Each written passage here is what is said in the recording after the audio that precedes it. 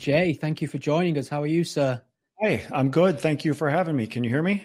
I can hear you great. Thank you. That's the first hurdle clear, isn't it? Should all be clean sailing from here. Technology is wonderful when it works.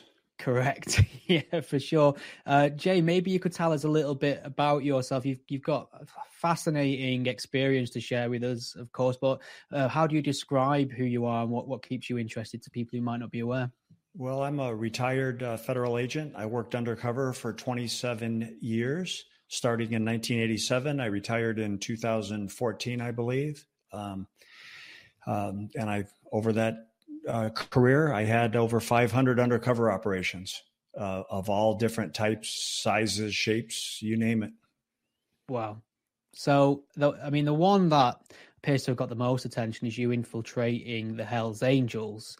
And that, to me, sounds absolutely terrifying. This is an alien world to me, as you may guess within minutes of talking to me. So I suppose, just from a psychological perspective, is there a certain type of individual that steps up and volunteers for what is quite clearly an incredibly risky job? I think the best undercover agents, from my experience over the people I know and the brotherhood and sisterhood that's formed there, the common denominator is that they're audacious.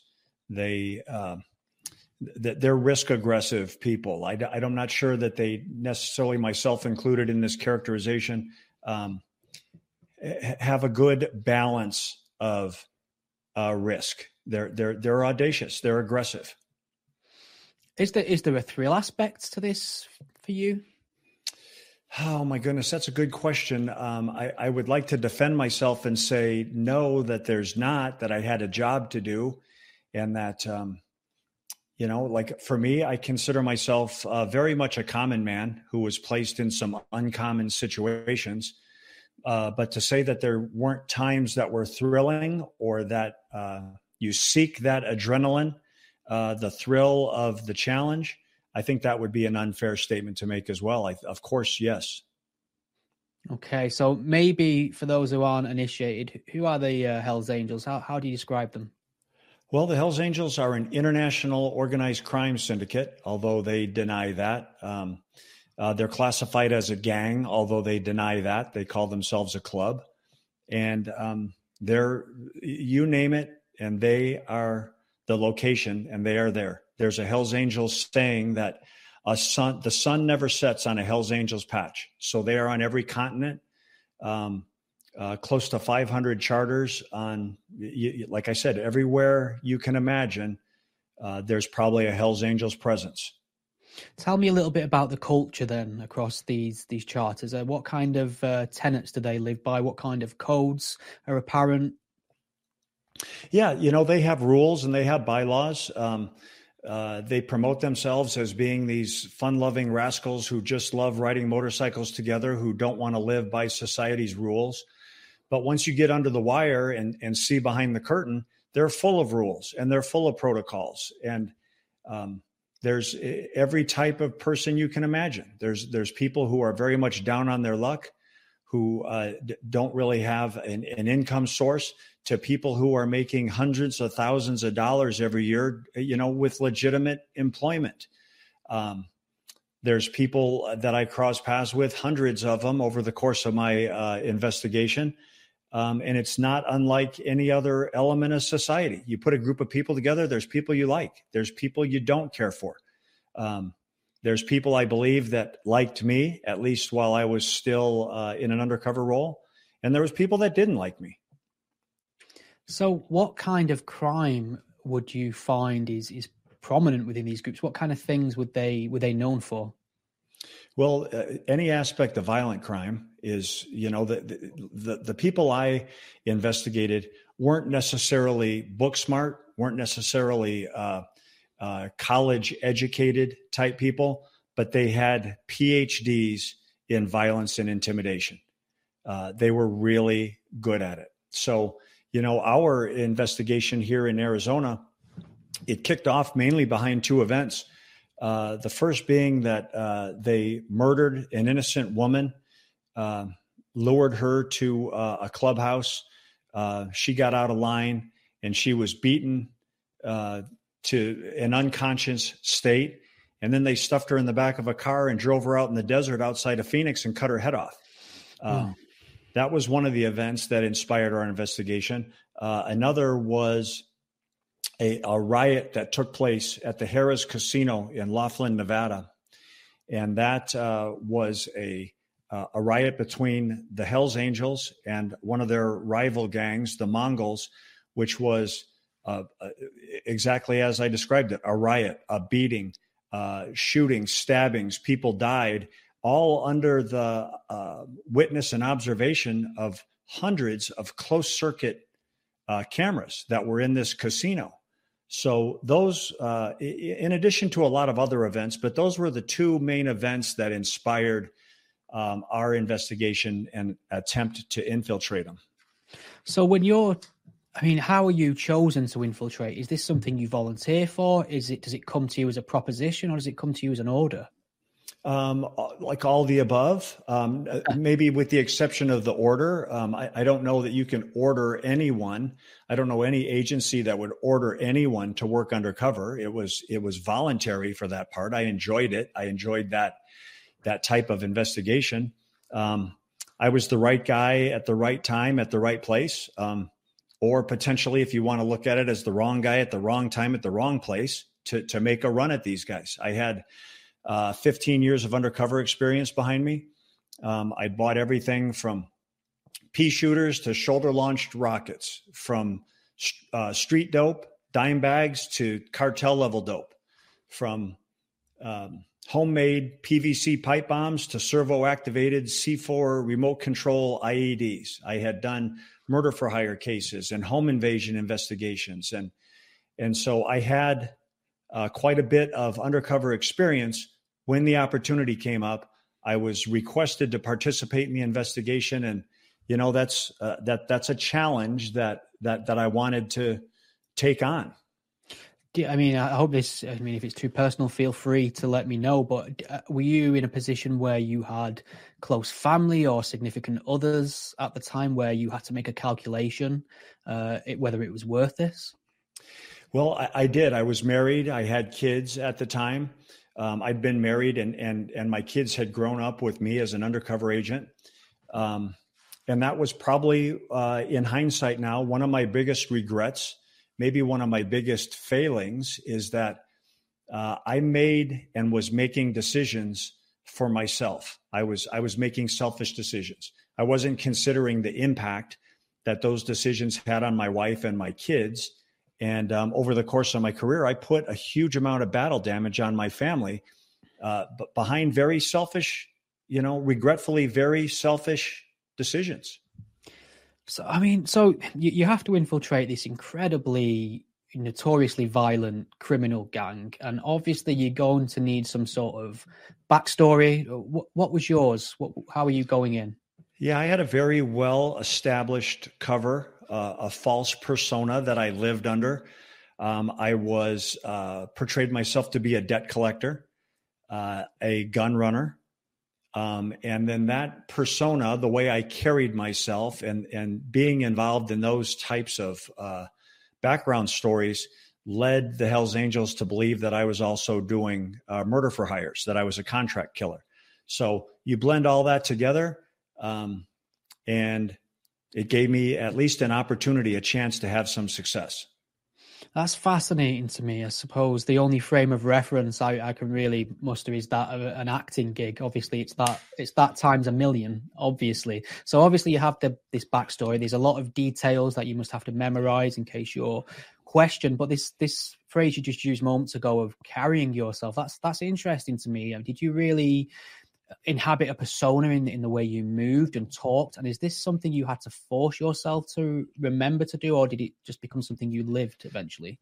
Well, your actor analogy is a good one, because you are acting. You're pretending to be someone that you're not. But, I had done it for so long that it became very natural for me to play that role. There was an event. I had been gone for an extended period of time from home. And I walked in the door, and instantly my family was offended by me. And my wife said, "You can't be gone for an extended period of time and then walk in the door and treat us like you treat people on the street. And then in my self-defense, I said, like, I'm not a light switch. I can't turn this on and off. I have to be on all the time. People who do what I do and treat it as a hobby end up dead. And then her response to that was, when you come to this house, you better install a dimmer switch and turn down that attitude. And if you can't, don't come back. Took that light switch analogy straight from you there. Beautiful piece of work. So, I mean, this sounds frightening to me, I'm going to be honest. Being around people who are violent, they're already probably suspicious of newcomers, I would imagine. And just one false move, one word out of place is going to get you potentially killed. I mean, were there any close calls, any situations you really had to talk yourself out of? Well, yeah, it does take time. You don't knock on the Hells Angels door and ask to fill out an application. That's not how it works. You have to spend time with them. Everything you do is scrutinized, like what you say and how you say it, what you wear, what car you drive, what motorcycle you ride, where you live, what the condition of where you live looks like. Everything is being scrutinized, because that is how, not just the Hells Angels, that is how anybody in the criminal community survives, through paranoia. They're uniquely paranoid. That's how they stay out of jail. They don't stay out of jail by trusting everybody that crosses their path. You start off with a position of mistrust, and you have to overcome that. Did you purposely at any time cast some manufactured suspicion on other people to kind of keep the heat off you? Well, I'll tell you what I did. I mean, that's a very good question. What I did, and I made it part of my routine, is that I performed what we call street theater, which is I would invite members of the Hells Angels to see me involved in a drug transaction, involved in a gun transaction. They saw me beat people up. They were present when I did debt collections. The street theater part of it is that what they didn't know is that the person that I was dealing with, the adversary in those situations, was many times another undercover cop who was playing a role and was fulfilling his part of the script. So what we like to say is that street theater is inaccurate conclusions based on accurate observations. So they would accurately see me in criminal activity. They would inaccurately conclude that I was a drug dealer, a gun runner, a debt collector, whatever type of scenario I could set up and allow them to be a witness to. Okay, that's smart, I suppose. Another thing that must be hugely challenging in all this is, if you haven't got enough worries on top of that, is how instrumental large motorcycles are to this gang, and how they're part of the iconography, they're part of the passion, they travel everywhere. It's almost a show of strength on these bikes. And how was your knowledge on motorbikes before you joined? I mean, how did you get into that in a convincing way? I was way behind the power curve. I'll tell you that. I could ride a little bit, but I couldn't ride like those guys. Some of those guys are riding motorcycles before they can walk.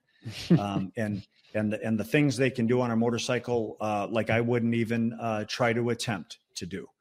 Like that was part of the bluff, trying to keep up and trying to like learn on the fly, amidst and amongst people who are watching every move that you make.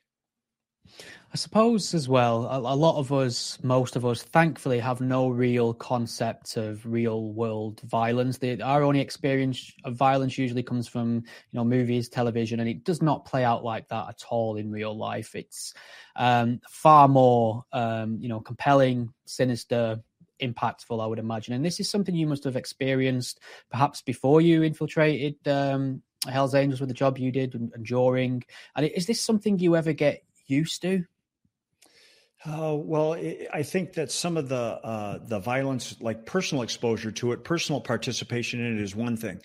When you see it being inflicted on other people or impacted on other people, that's a big motivator for lawmen. That's, the violence is a part of the job, dealing with it. But when you see it happening to people, especially people that don't have it coming, then that's, a motivator. I got hired as a rookie agent on a Monday. 4 days later, I was taken hostage and shot.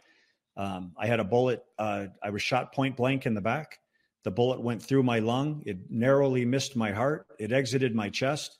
So after 4 days on the job, I was laying in the dirt and garbage of a trailer park with blood coming out of my chest like you're holding your thumb over the end of a garden hose.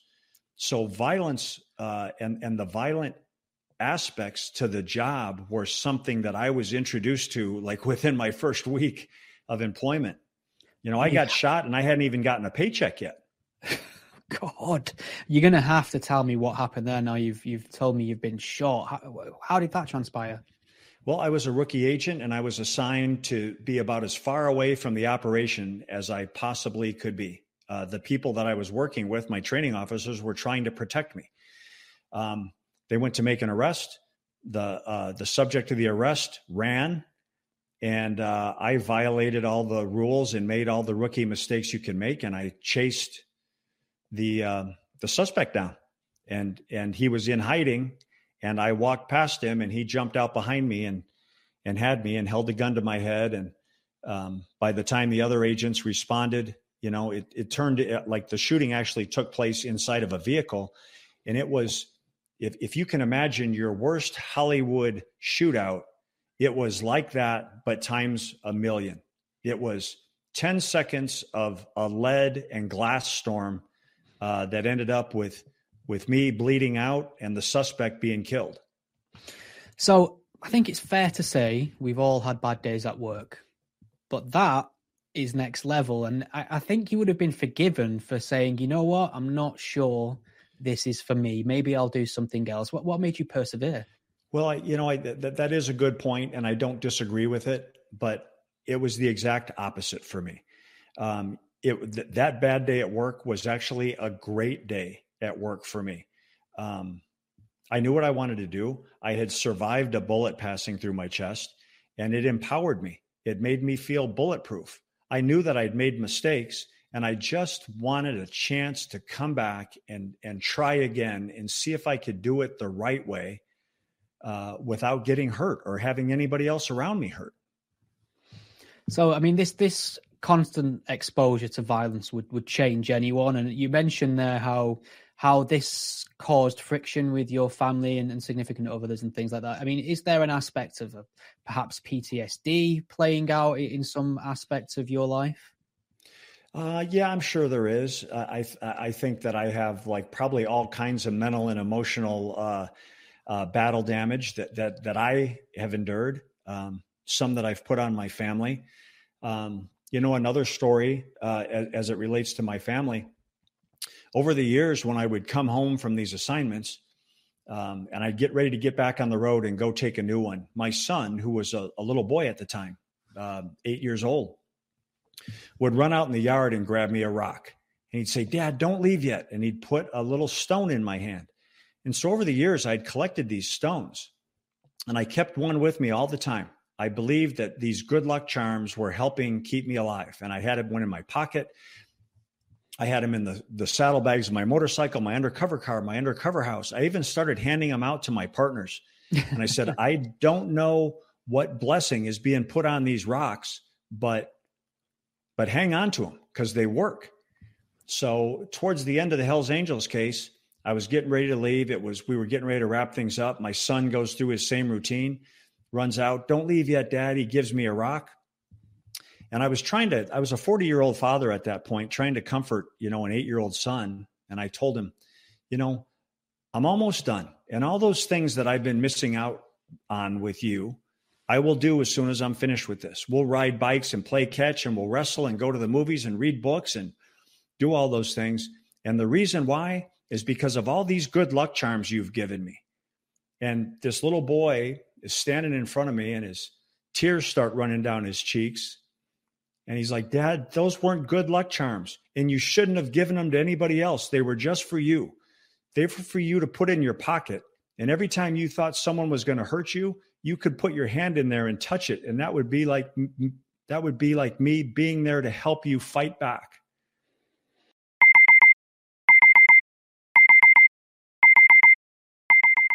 When we wake up in the morning, we get out of bed and we start our day with Koro snacks. Coro is a healthy snacks brand focusing on bringing additive-free, natural ingredients to their customers with fair prices in bulk packaging. They have everything from nut butters to free-from-baking ingredients to cooking essentials and, of course, the snacks. Oh, these Syrian pumpkin seeds from Coro are amazing. I have them on my cheese on toast every morning. You've been getting into them, Jen? Yes, and all the health benefits it brings. Look at that. It's quite a lot. I don't know. Lashings of them. Right. Pop this in the oven then. So what makes Coro special in comparison to others? Coro cares about sustainability. Their bulk packs save on packaging material compared to small single packs. For a 5% discount on Coro's products, use the code TRUECRIME with no space in between true and crime. The link to Coro's online shop is in the description box on YouTube. Thanks for supporting our sponsor. That is what I had done to my family through my professional decisions. It took an 8-year-old boy to teach his 40-year-old father what my job was. It wasn't to be a super cop. It wasn't to be, a master undercover operator. It wasn't to infiltrate the Hells Angels. It was to be a good father and raise my kids. And I was failing at that miserably. Wow, that's quite powerful, isn't it? I mean, it's the innocent of the child. Sometimes they see things in a way, free of all the web and entanglement adults have in their life. I mean, well, I will say this. Over the course of my life, over the course of my career, I've done a million things wrong. I've made a million mistakes that I'm ashamed of, that I regret. But God and my wife and my kids have given me 1,000,001 second chances to try again and see if I can get it right. So I'm hopefully doing a better job in the second half of my life of treating people the way they deserve to be treated than I did in the first half. That's excellent news and good to hear. But I suppose more on that first half, because it does remain incredibly fascinating to people. So, I mean, you infiltrate the Hells Angels. You're I suppose your trusted people have accepted you. What sort of things are expected of you when you first join? Are there any initiations? Are there any tests? Well, I think that I know that there's a lot of myths around the Hells Angels. You're going to have to kill someone before you can become a member of the Hells Angels. You, have to use drugs before, you have to use drugs before you become a member of the Hells Angels. Those are myths.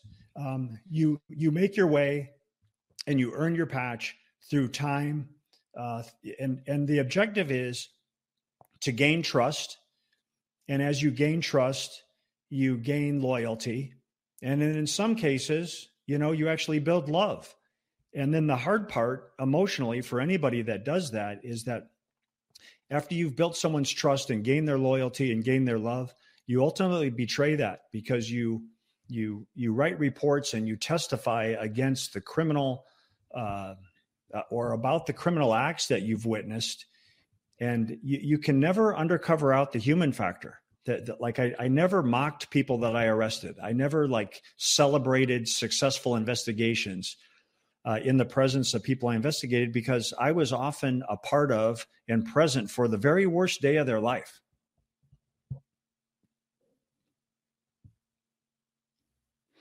Yeah, I mean Jay, oh, you're still there? Sorry, the screen temporarily froze. Can you hear me okay? Yeah, no, you flashed off and on, but I'm still here. Excellent news.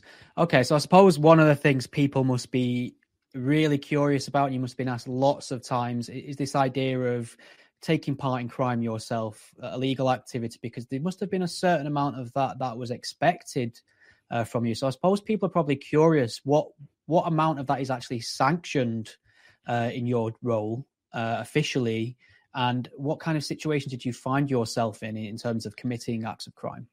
Well, I'll tell you this. When I first came on the job, I had 3 rules for myself. They were not the agency's rules. They were not what I learned in training. They were my personal rules that I was going to adhere to.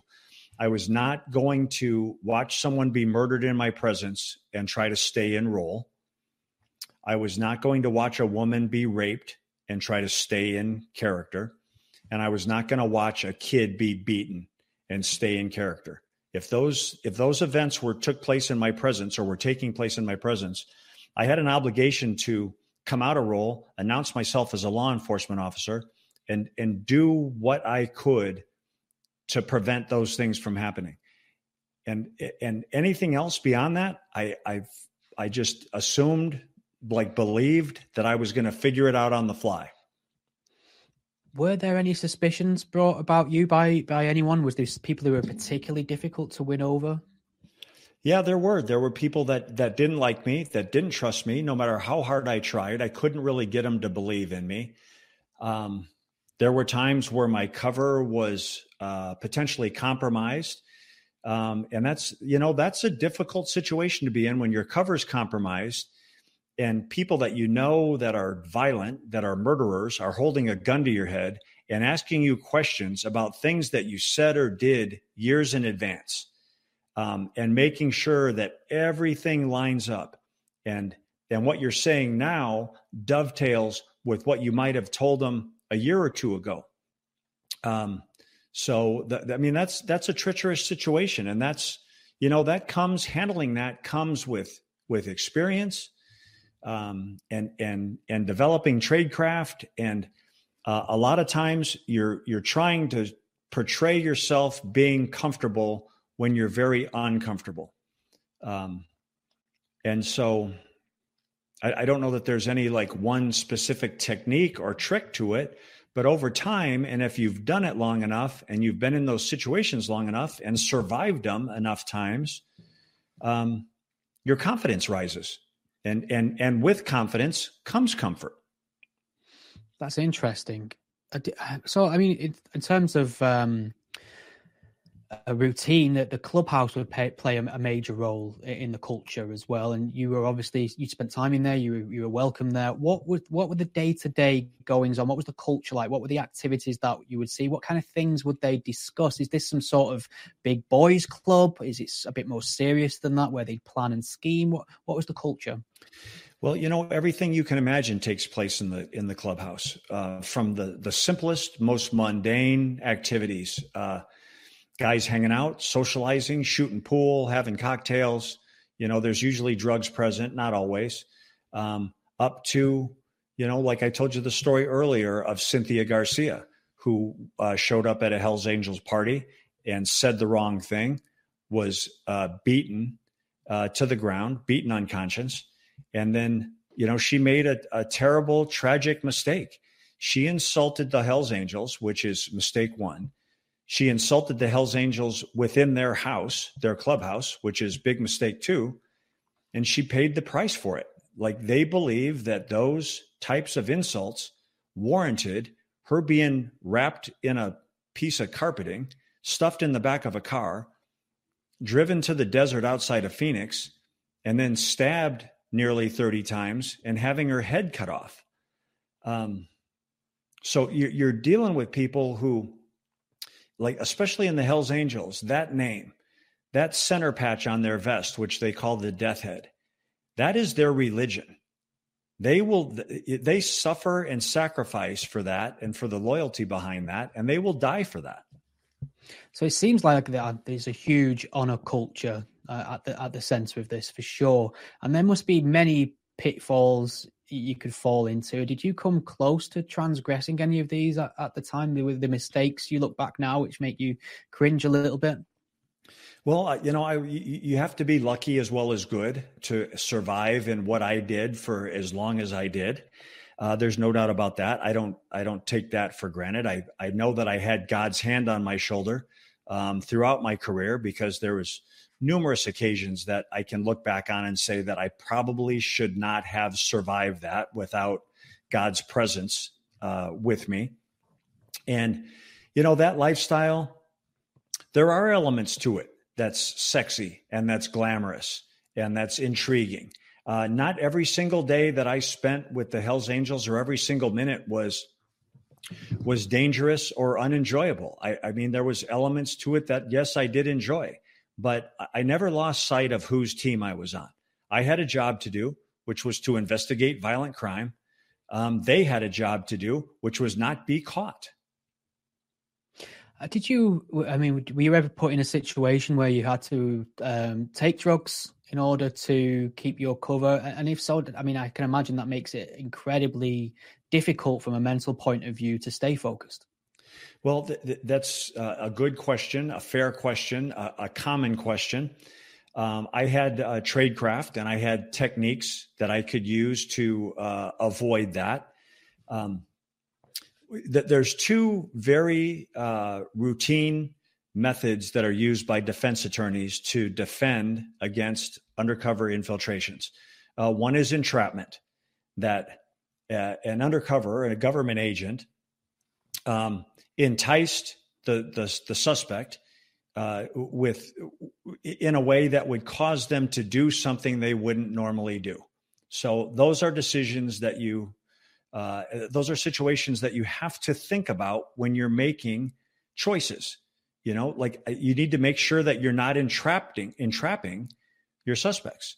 The other one, which relates to your question, is outrageous government conduct, where an undercover agent acts so crazy and so outrageous in his role that he ultimately, or she, becomes worse than the person that's being prosecuted.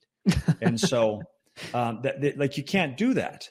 Now that you've flipped the script if you do that. If you become so out of control in your role that you become worse than the people that you're making criminal charges against. Okay. So, I mean, you're in this situation, you're in the belly of the beast. It could go wrong at any moment. Did the agency have any sort of exit plan for you, any sort of emergency strategy in terms of getting you out of there? What do you do if you find out all of a sudden your cover's been blown? Well, in real time, you talk your way through that. And I've been in that situation a couple times where you're trying to talk your way through it and survive it. One thing, and it's very obvious, I probably don't need to say it, but I think it's worth saying. If you're being challenged, if you're being confronted, if you've got someone holding a gun to your head, and if you're talking and you're communicating, you have a chance, because they haven't shot you. They haven't hurt you. They haven't tortured you. So something that you're saying is working and they are believing. And so, you know, like we train for that. We train for situations, but you really can never train for them.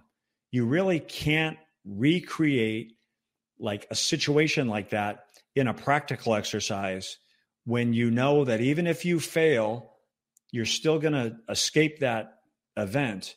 That there's really no way to train for it. You just you're trying to survive. It's survival instincts.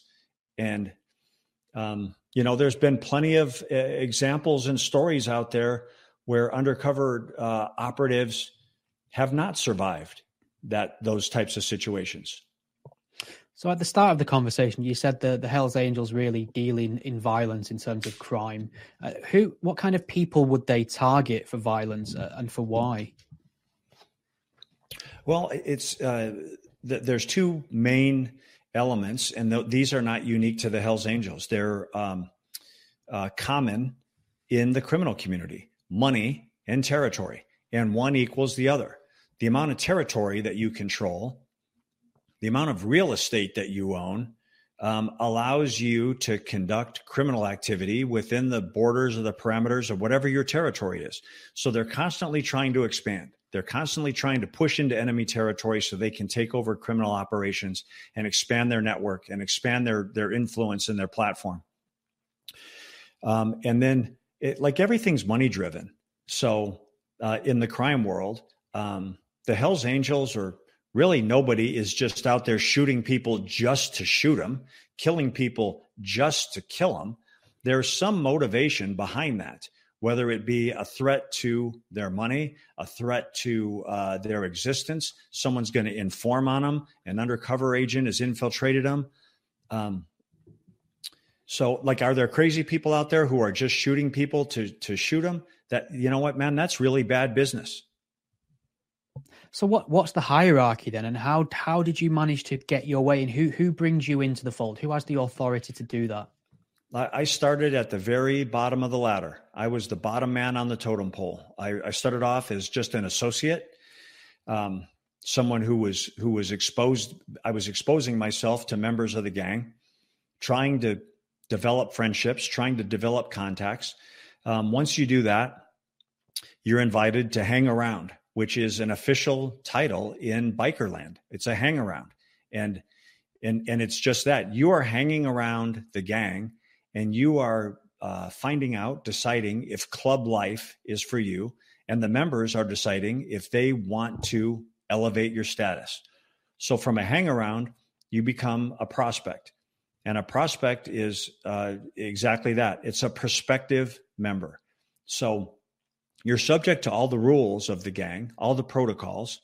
You do all the dirty work. You're the step and fetch. And that's truly your test drive period, where the members of your charter are deciding whether you are worthy of being a member. And then after your prospect phase is done, it never is really done, you're voted on. And the members of your charter will vote, yes, we believe this person has proved themselves and is worthy of being a member of our gang, or no, they haven't. And they either get rid of you or you continue to prospect until you can win them over. That's interesting. And how do you play that from a personal perspective? You obviously have the goal of infiltrating this group, but do you play it in a way that you hope you'll be picked? Or do you actually subtly campaign in a way? Are you proactive in trying to get in the gang, or do you just hope that, if you spend enough time doing the right things, you will be invited? Yeah, I think all the above. I think you're trying to impress people. You're trying to build friendships, loyalty, trust, love, all those things we previously discussed. When you're given assignments, you're trying to perform well through them. In biker land, those are called mud checks. And it's simply that. Can you hold your mud when you're put in a stressful or perilous situation? And so those can come simply. They can be, how do you act, if a fight breaks out? Are you willing to deliver contraband? Like how far are you willing to go?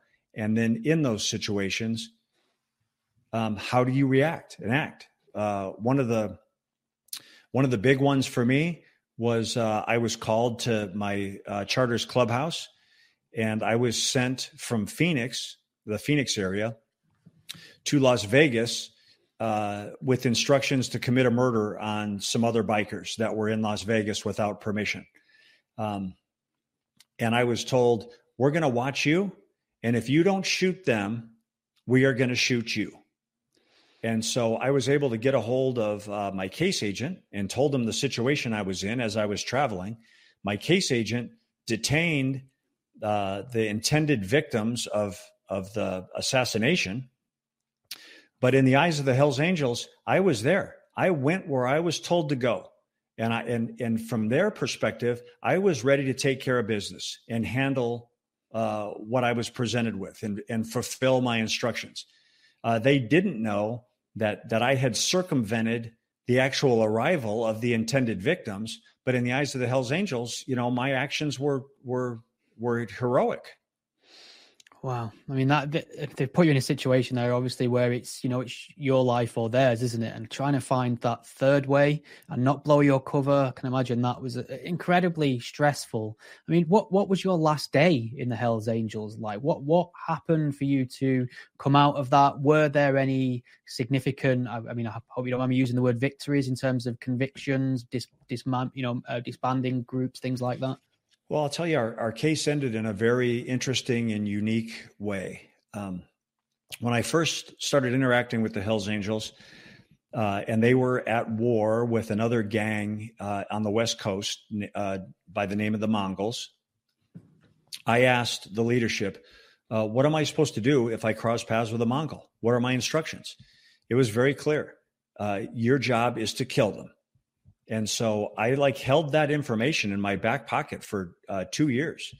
And as the case was winding down, I went to the Hells Angels and told them that I had become aware of a Mongol that was in Mexico and that was making threats to the Hells Angels, and that I requested permission to go down to Mexico and kill this Mongol. That proposal was embraced. I was given the gun to do the murder with. I was given the instructions on how to do the murder, how to dispose of the evidence. Hope you're enjoying the podcast. There's a word from our sponsor, Rocket Money, formerly Truebill. If you're missing your credit card payments or you need to make a budget, you need our favorite financial app, Rocket Money, formerly Truebill. So why did Truebill change its name to Rocket Money? I'll tell you what I heard. Truebill, now backed by Rocket Companies, has grown from a bill management app into a full-on personal finance empowerment tool that helps over 3.4 million people with budgeting, lowering bills, cancelling subscriptions, and more, saving each of their members on average $700 a year. And with all that growth comes the next evolution in Truebill's story, a new name. Bottom line, Rocket Money is everything I've loved about Truebill, but with a fresh look and feel. Start cancelling your unused subscriptions and save money at rocketmoney.com/Sean, S-H-A-U-N. That's rocketmoney.com/Sean, S-H-A-U-N. Or download the app from the Apple App Store or Google Play Store. Thank you for supporting our sponsor, Rocket Money. Link will be in the description box if you're watching on YouTube. And so I went out in the desert and I dug a shallow grave and I found this Mongol and I duct taped him at his wrists and his ankles and beat him with a baseball bat and put him face down in a shallow grave and executed him exactly as I was told. Took pictures of it, took evidence of the murder back to the Hells Angels, presented it to them. What they did not realize is that the entire scheme was a giant street theater. It was a giant scam. The victim of my murder was a member of my task force, and it was entirely fabricated using blood and guts from a butcher shop. And it was a gigantic hoax that I went and delivered evidence of a murder back to murderers. And at that point, the members of my charter put a Hells Angels vest on me and said, you know, you've shown that you have what it takes to be a Hells Angel. You took care of business. Welcome to the club. Welcome to the gang. You're a Hells Angel now. Wow. So, just keeping with the iconography about the colors they wear, these big bikes, you think most criminal organizations would want to keep a low profile, blend in, if you will. Do they almost invite more heat than they usually would by the fact of their colors and what they wear and, how easily noticeable they are in crowds? Well, they're very proud. They're proud of who they are. They're proud of the organization that they belong to, so much so that they display it. You typically don't see gang members in at least in other aspects of organized crime that are as brazen as the biker community is. In traditional street gangs, you see it a little bit. Crips, Bloods. You see red. You see blue. Traditional organized crime, La Cosa Nostra, those guys aren't wearing suits that say the mob on the back with their name sewn on the front of their vest. So it's a unique criminal organization, and the Hells Angels. They're Americana. They are America's export to the world of organized crime. In terms of iconography and the colors, I suppose tattoos play a big part in that as well. Were you ever required to get tattooed? Do you have Hells Angels tattoos? I've got a lot of tattoos. I've got quite a bit. My arms are covered. My chest is covered. My back. I will say this: I never got a tattoo because I had to. I never got a tattoo for the job. I was buying guns and drugs and bombs well before I ever had any tattoos. I was successful in my job before I had any tattoos, but I did use the tattoos that I have. They helped my credibility. They helped my appearance because I blended in more easily and more commonly with the people that I was investigating. Wow. So, in terms of these people you're investigating, and the Hells Angels specifically, was there any point when you left that any of these people got to realize who you were? Did you ever see, did you ever meet any of them again as a member of the agency?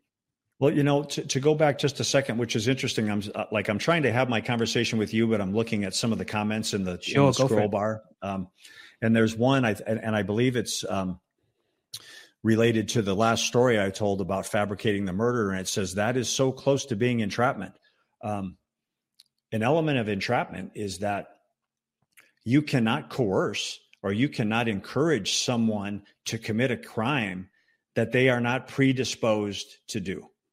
You can't make whatever the profit or the benefit of whatever scheme that you're involved in so attractive to them that they can't say no.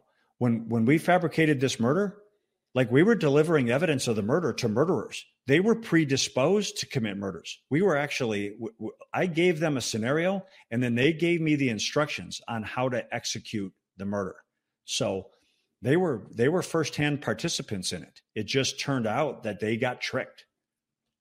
That's a good answer. Thanks for the question, Fred. I think, what was I asking you? I was just asking you whether or not these people, when all was said and done and you'd come out of the gang, did they ever get to see you as a member of the agency? Did you ever see these people again? I did. It was a pretty rough exit when my true persona was revealed through the court documents and through court proceedings, and when the person that they believed to be Jay Davis, the gun runner, the hitman, the debt collector, when they found out that Jay Bird was actually Jay Dobyns, a federal agent, you can imagine what came next.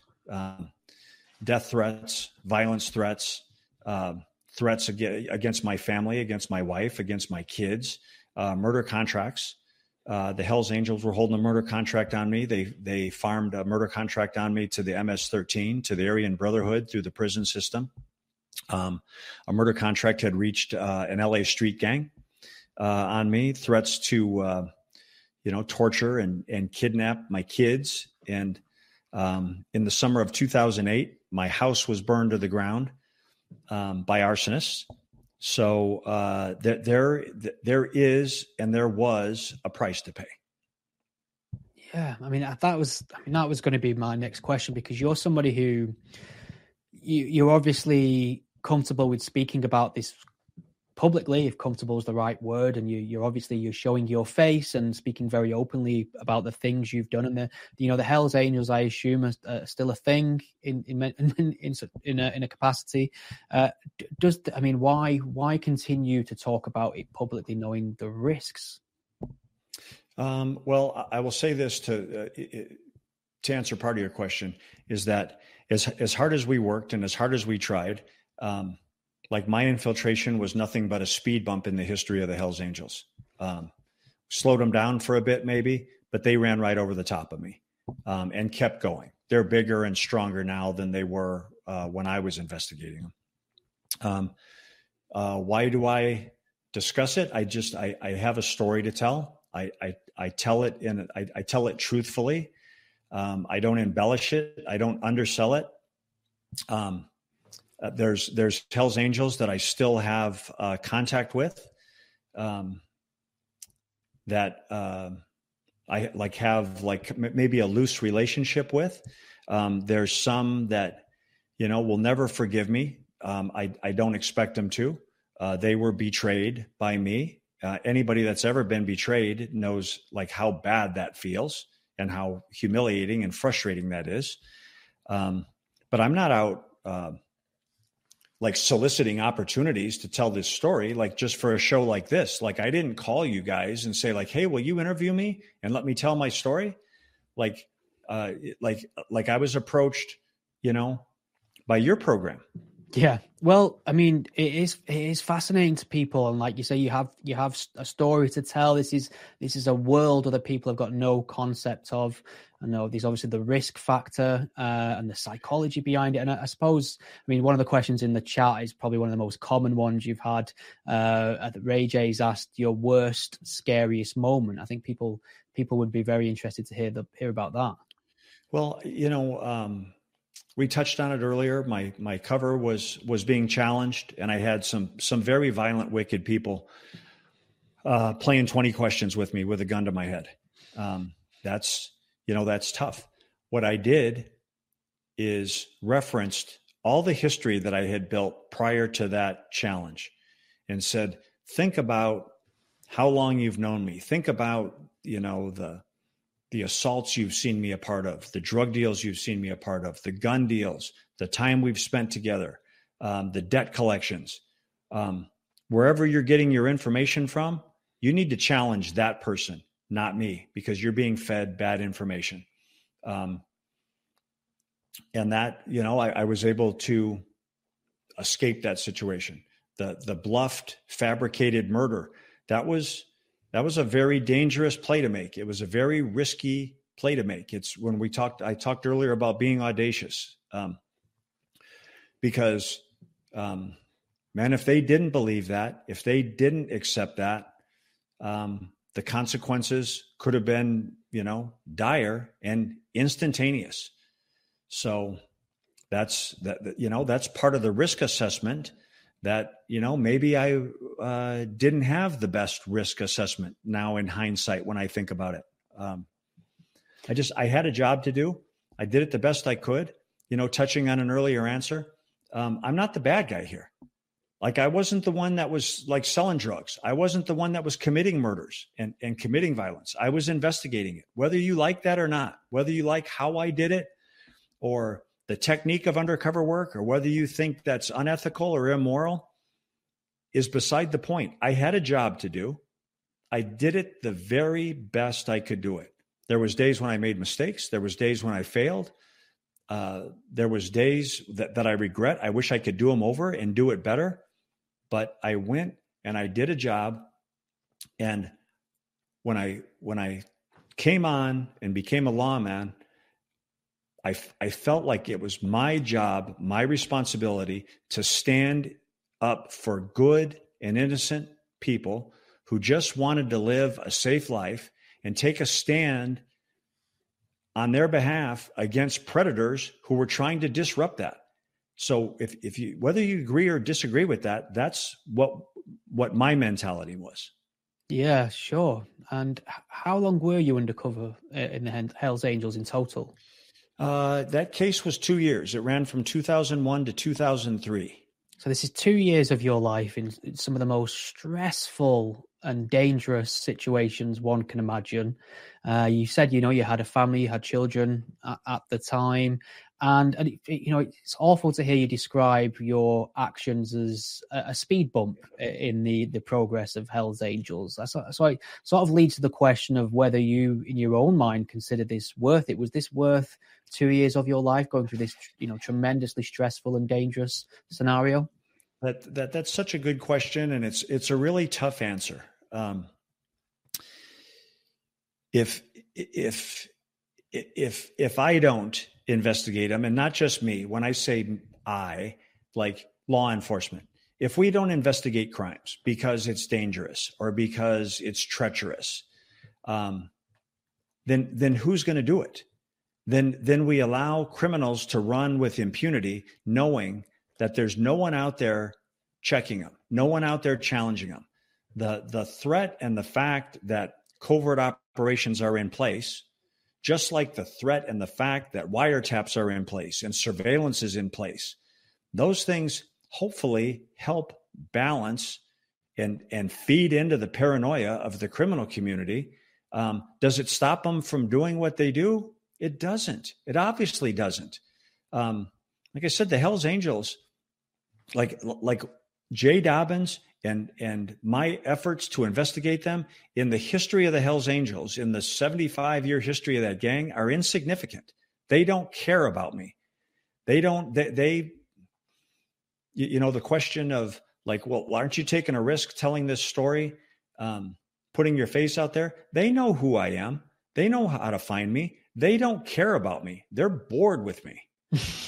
I find it very hard to believe anyone could be. You know what? They've just found someone new to hate more than they hate me. So, I mean, in terms of this is how you spend how you spent the majority of your time, these high risk scenarios, it takes a certain type of person, a rare kind of person. How do you then fit back into the normality of life? How do you come down from that sort of thing and just settle for the day-to-day normality that most of us have to deal with? You know, it took me a long time. I wish that I could really tell you a hero story. I personally wish my story was a hero story, and it's not. I'm full of regret. I made humiliating decisions. I did things wrong. I wasn't a very good husband to my wife. I wasn't a very good father to my kids. I regret that.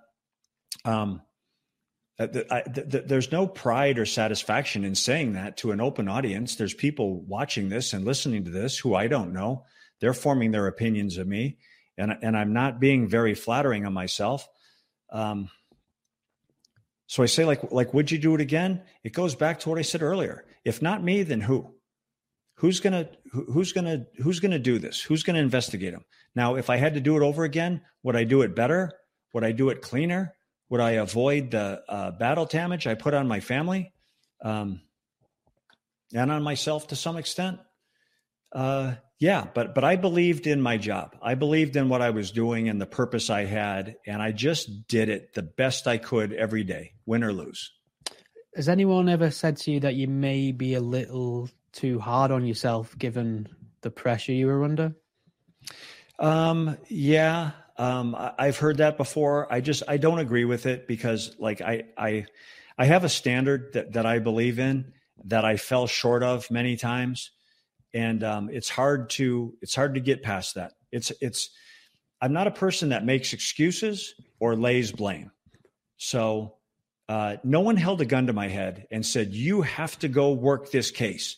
We are forcing you to work on the Hells Angels. If you don't take this case, you're fired. Or you're not going to get paid. Man, I would have done my job and I would have worked these cases for free if I didn't have bills to pay. I loved what I was doing. I believed in the mission of investigation of violent crime.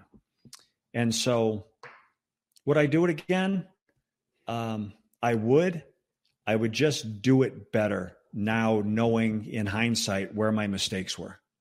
So, I mean, obviously you can't go back and do it again, but would you do it now if there was an opportunity and you were needed and you were offered another job to infiltrate a similarly, dangerous and criminal gang? Is that something you'd consider? Oh, you know what? That's like that hypothetical, theoretical question. The fake hero in me'd say, of course, let me stand up and go do some more good. The reality of it is I would never be asked to do that. That's not a practical question. And it's easy to say, yes, I would go do amazing work for you when you know that the honest question, the honest request would never come in. Yeah. That's fair. How do you That's unwind? A fake hero answer. That would be a fake hero answer. To answer it the way I might want to, or that would sound good, would be a fake hero answer. You saw right through that question, Jay. I'll give you that. What do you do to unwind then? How do you spend your free time, if you don't mind me asking? You know what? I coached high school football. I played football in college. I coached high school football. I got a lot of enjoyment out of that. It's a much different life, but a lot of the things still apply across the board. There's a lot of similarities, like doing your best, putting your best effort in, being prepared, a lot of cross-reference. And then the fact, the ability to interact with young people, I just get a lot of enjoyment out of that. I know I'm not a great football coach. I'm not even convinced I'm a good football coach, but I love being around my players. I love being around those kids. And so, I've done that. And I actually lead a pretty boring, mundane, uninteresting life right now. Yeah, I think it's fair to say you've more than earned that. So there's lots of love for you in the comments, from what I can see as well. People have really enjoyed hearing from you, and learning about what you did. Like I say, it's so alien to most of us, and fascinating. That's at the same time. I'll tell you what's funny is, like, so I'm looking at some of these comments, and most of them are pretty kind. Most of them are nice, middle of the road, kind comments. Usually when I do something like this, the comments are popping up are like, "I wish you were dead. You should be dead. Why aren't you murdered? If this was me, I would have murdered you. You're a rat." But if you do what I do for a living, or did for a living, though, not everybody's going to love you. Not everybody's going to agree with you. Not everybody's going to respect or admire what you tried to do. I understand that as well. I'm not trying to convince anybody to like me or dislike me. I'm just telling as truthfully as I can the story of my experiences. That's definitely come across, Jay, and I've loved speaking to you. I feel like I could speak to you for another 5 hours or so. Is there anything you want to point people towards before I let you get back to your day? Where can people find more of your work? Well, you know what? Like, I have a website. It's just jdobyns.com. I've written a couple books. But, to be honest with you, like, I don't participate in these interviews trying to, like, use it as an opportunity to sell books, or I'm here to try to answer your questions and try to interact with your audience. And like, I'm not here to pitch swag. So if someone wants to go find one of my books, they're easy to find. That's great, Jay. Good job. Thank you. Thank you very much for speaking to me. I've really enjoyed it. It's been a pleasure. Thank you for having me. Thank you to your audience, and all the best. God bless. Good luck. All the best. Thank you. Thank you.